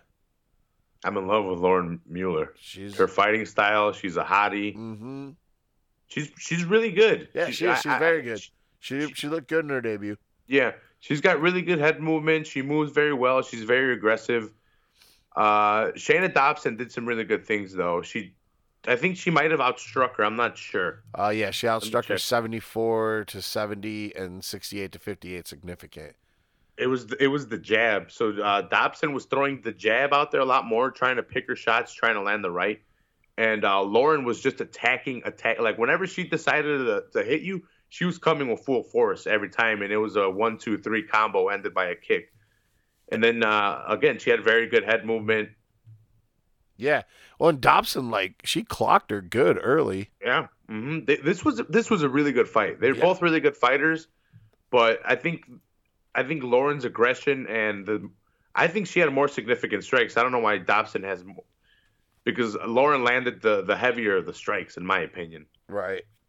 And it was a close fight. I definitely would have given 2 rounds to 1 for Mueller. Yep, I agree with that. Super hot. I'm gonna keep my eyes on her. Me too. She's coming off the Contender Series. Yeah. All right, She trains with Dominic Cruz. Yeah, that's right. She's an Alliance girl. There's a lot of good girls over there at that camp. A lot of good girls. So she's in a good camp for women's MMA. 125-pound division. We got some girls. Yeah. No, we just need to get a championship fight. Yeah. Yushin Okami gets a decision win over Diego Lima. Okami 6 takedowns. That's pretty much the Super boring fight. Very goddamn terrible. But the interesting thing about it was Okami's takedown that led into a back take, and it seemed like he landed it at will. It seemed like it was a very like normal thing that he was like. It's not that I've never seen it happen in UFC. It's just you don't see it happen that way. And it seemed like Lima was just kind of letting it happen almost. Maybe it was because of the broken rib. I don't know how early on he suffered it, but every takedown led to like Yushin Okami sweeping to take the back. I don't know. It was weird, but that fight was boring. Yeah, very boring, but super dominant by Okami. Maybe because of the broken rib. Yeah. But Okami is super jacked at 170. This was at 170, dude. Yeah, I know. Okami used to being at 85. He looks good. Yeah. He looked good there. Mm-hmm. And needed to coming off that loss.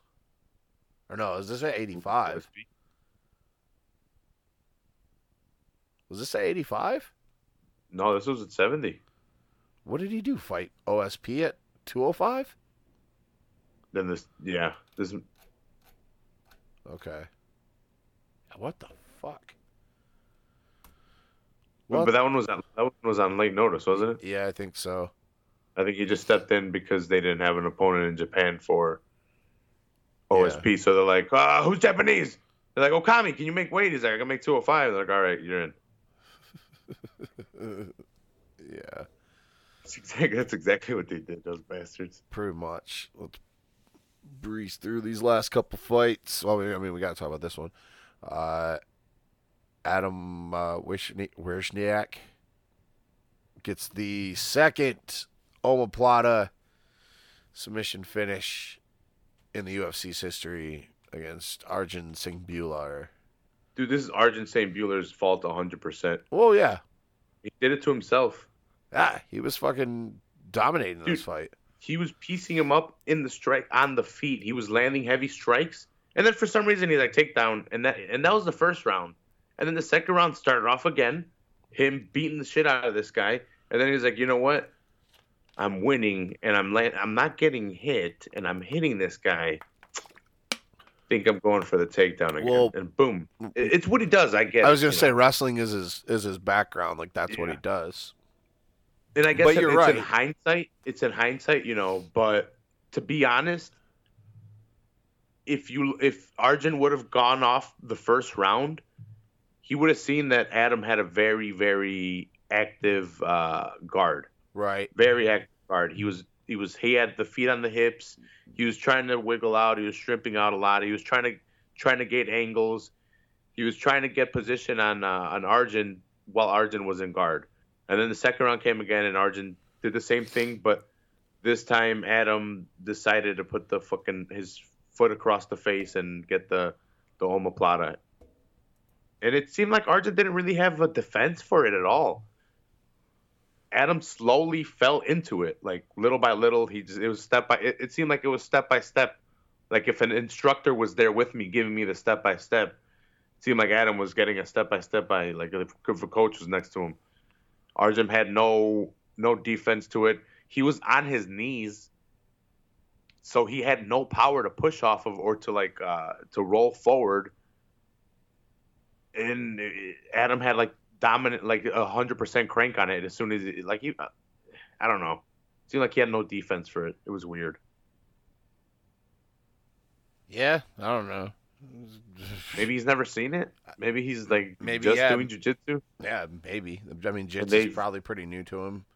And like the omoplata is a rare technique, but you have to know what it is. Right. Like it's rare because people don't get caught in it. Right, because it's not an easy thing to pull off. Yeah. And you have time to fucking get out.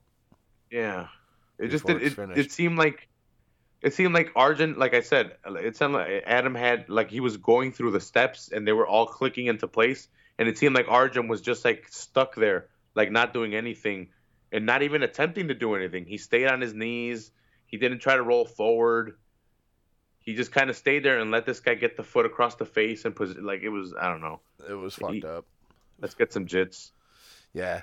Yeah. He was dominating, bro, and he had a good takedown. Go practice. This guy could be a killer, but let's get some jits. We'll file that in the things that should have never happened. Yeah, exactly.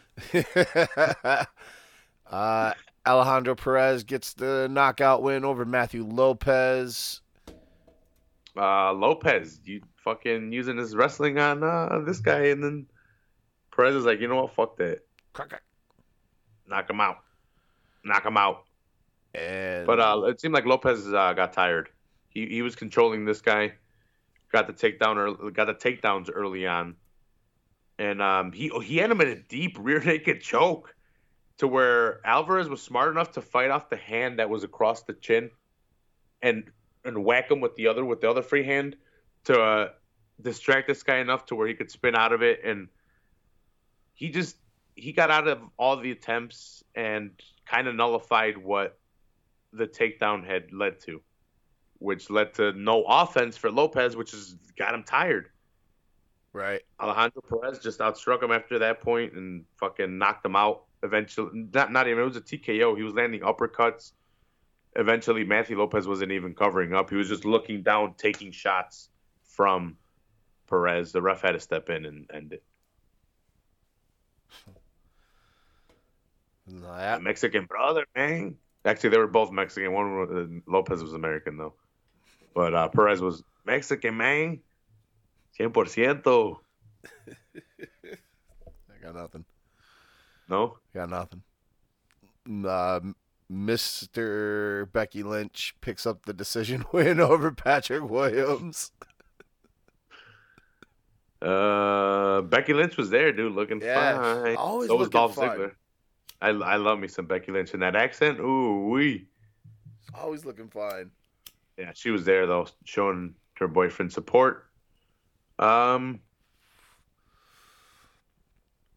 fight, but it's early on. It's early on for Luke Sanders. He's got a lot to work on.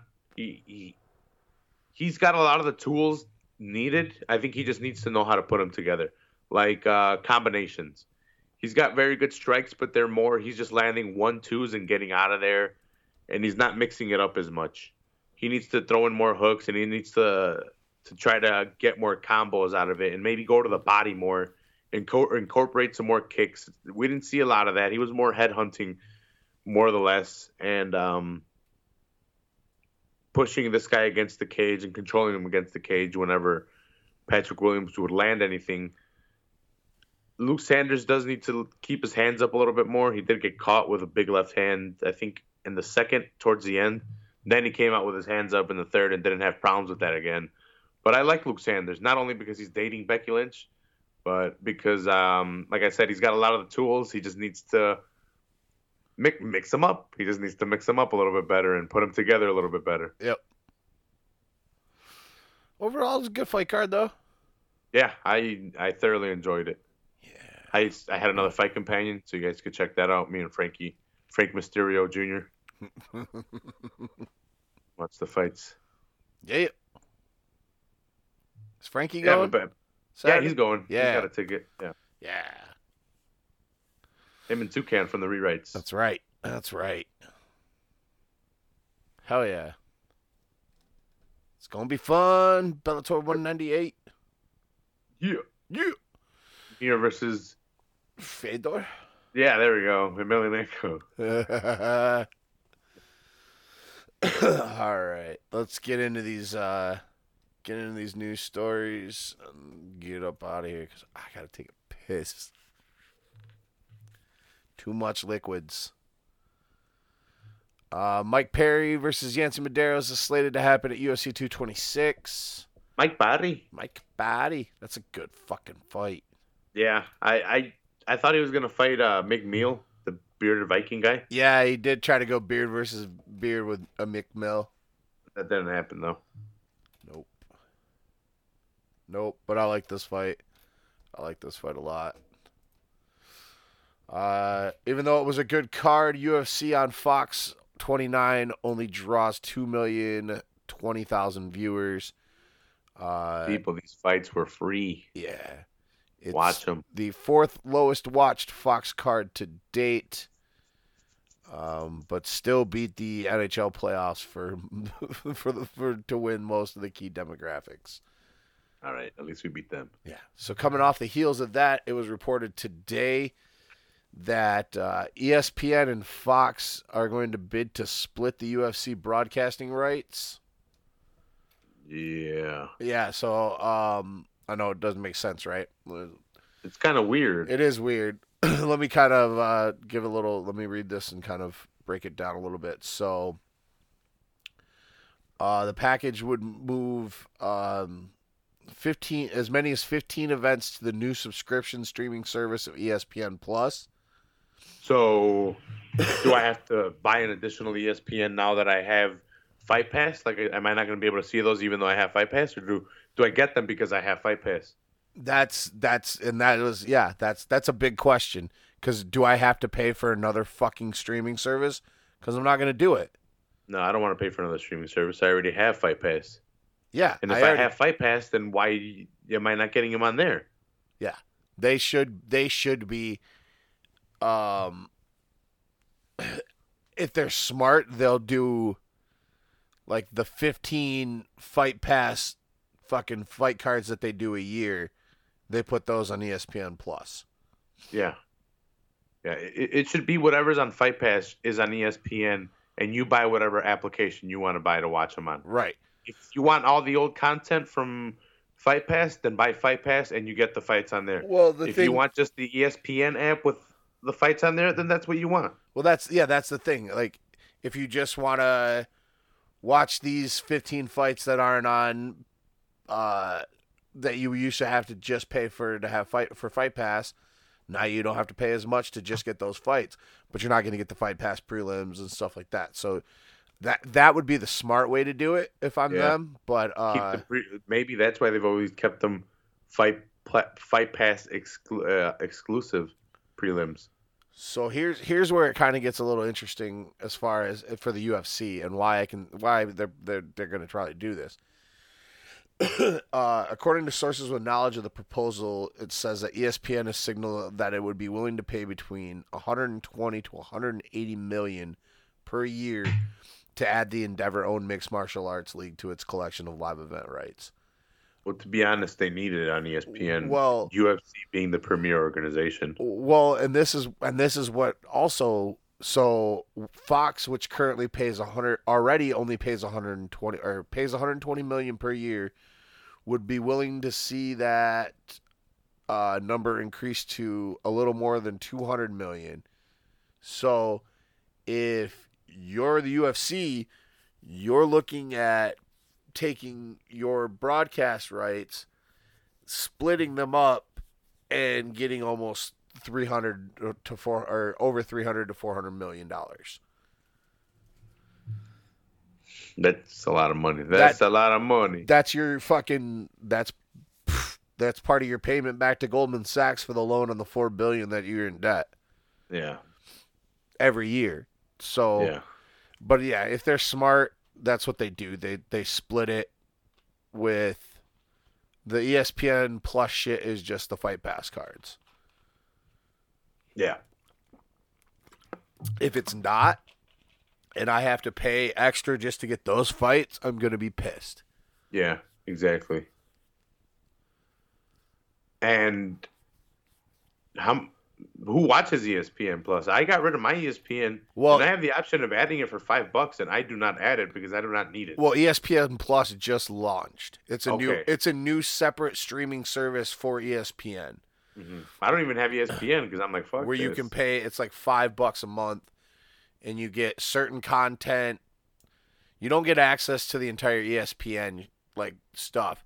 You just get certain, like there'll be some certain live ESPN events that'll happen on ESPN Plus and some shit like that.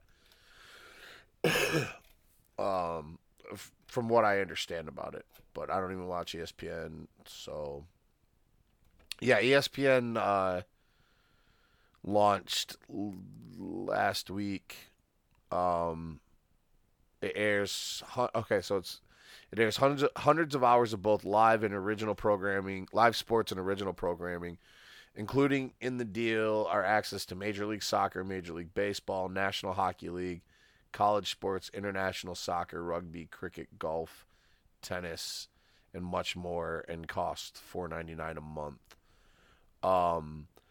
With like the baseball and hockey and shit during the season, you get like you can watch one game of each a day, like a certain game a day or something like that. You get one of them. That's about it.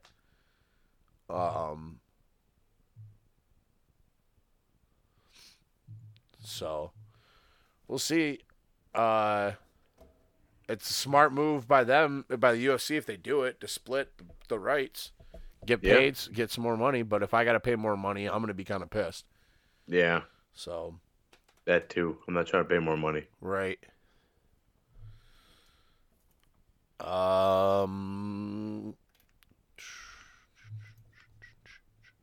Last story of the night. No, I'm sorry. We got two stories. Bellator MMA signs former UFC heavyweight Timothy Johnson. So Cop Stash is now going to be fighting in Bellator. He'll do some damage there. Yeah, he'll be all right over there. There's not as much fucking killer heavyweights. There's no Francis Ngannou over in Bellator. To be honest, I'd always thought Timothy Johnson never really took it seriously, just because he always had the floppy gut. He was always super fat for the division, and I thought he was good enough to where if he worked on his conditioning and he worked on some stuff, he could be in title contention or even in the top 10, like float around the top 10. Just I think he got tired. I think he poured it on heavy at first, then he would just tire out right away because of his fucking floppy gut. Yeah. It's a good place for him to land, though. Yeah. I think he'll do good in Bellator. I think so, too. I think so as well. Final story of the night. The PFL has now revealed its roster and event schedule for 2018. The PFL being the former World Series of Fighting. Their first fight card is going to be June 7th. It's going to be 11 fights between featherweights and heavyweights. You've got, what is it? Seven fights? So 6 fights for the heavyweight, or featherweights, and 5 for the light heavyweight, or the heavyweights. Jesus Christ.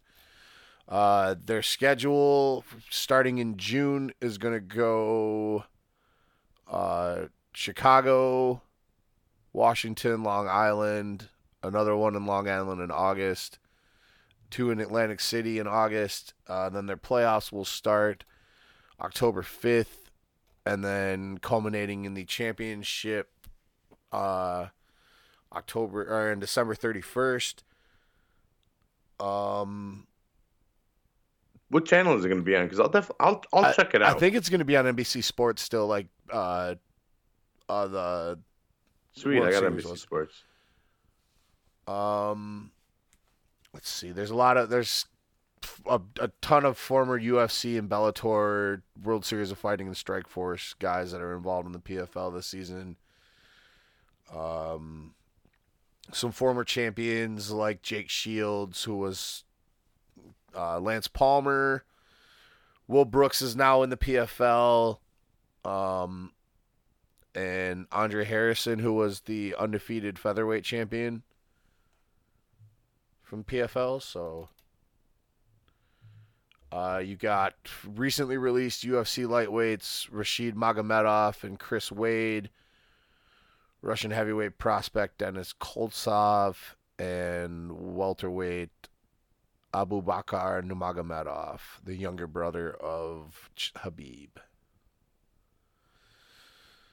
Like I mentioned, Lance Palmer probably the most, and Habib's little brother, or no, not Habib's little brother. It's the other Magomedov. Will Brooks at lightweight.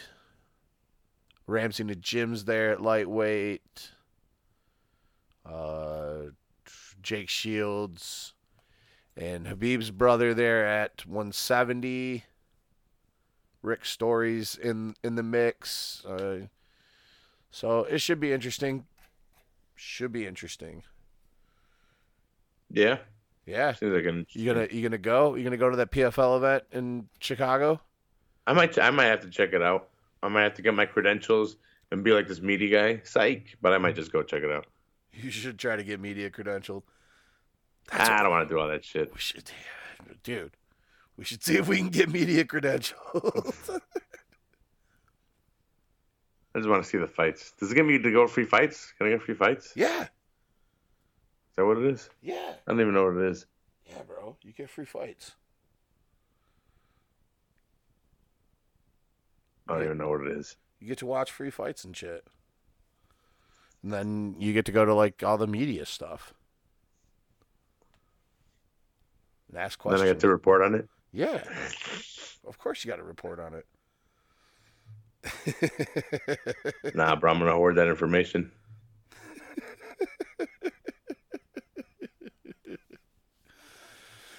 All right. I think that's going to wrap it up for us. You got anything for the end of the show before we go? Take a break if you're tired. I need it. I need to take a day off.